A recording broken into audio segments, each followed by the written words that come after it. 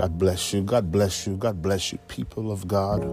Welcome again to another episode, A Moment with CBT Changed by Truth. I'm your host, Minister DK, and I just want to ask you, can I have your heart for a moment? People of God, listen, this is not even an episode. This is just something that God laid on my heart that I wanted to come to you.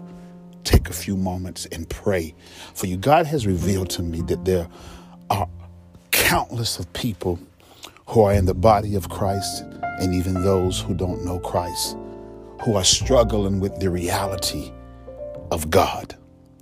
And listen to what I'm saying. I'm going to pray, and my whole reason for coming on and reaching out to you is to pray for you right where you are, right what you're doing, right in the situation you're in, and right with the way that you feel. I have no agenda. I have no motive. I have no structure. I'm just flowing now with the blood of Jesus and the will of the Father. Many people are struggling with the fact of who God is, why God is, and what He is. And the reality of it is, there's no struggle with God. The struggle is within yourself and learning how to do one thing: let go. Letting go in your life is the beginning of grabbing hold of your real life. So I pray and I hope that this moment of prayer blesses you. I pray that you sit down, you stand still, you close your eyes, whatever it is that you do, connect with the God that you desire to know or the God that you have, and let God bless your life. Father, in the mighty, matchless name of Jesus Christ, I yield to your hand, to your heart, to your word and your spirit. And I connect with the people of God, those that have relationship with you and those who do not have relationship with you. Father, I pray now by the power of your complete work on the cross of Calvary, that you can touch my sister and my brother, God, and open their eyes and teach them how to let go. Reveal to them, God, that their real life is in the life that they have not entered into yet. Let them realize, God, that in you is the fullness of joy, and at your right hand are treasures forevermore. Let the people of God come to understand that the things that they see deceive the mind, but it is your word that we hold in our heart that we know that comforts our soul. I pray for every deceit, every trickery, every illusion of life and the enemy, friends, family, whatever it is that the devil may be using that they're close to. God, pull down the mask of deception and show them, God, that you are so involved with their life if they just let go. Letting go means that you put your hands in the air and let God bring you under arrest. It is under the rest of Jesus Christ and his finished work in your life on Calvary that you receive now the inheritance, the power, the truth of not only your anointing and your purpose, but the reason why you're living. You understand this? God, teach the people of God that their life now is in you. Their life is in you, God. There is no life outside of you. There is no life without you. The biggest deceivery and trick of any person struggling to know you is that they have now hold or possession of what they're doing in their life, what they want in their life. God, I thank you right now that rebirth is on the rise. I thank you right now that as they learn to let go and not be concerned or attached to their own life, that you bring the revelation into their life, that their real life, God, is in you. It's in you, Lord, that we move, live, and have our being. It's in you, God, that we overcome the world. It's in you, God, that we thirst and hunger no more. It's in you, God, that the anointing and the power, the miracles and the supernatural flows through the relationship, love, obedience, and loyalty that we have to you. God, teach the people of God to lay down every burden.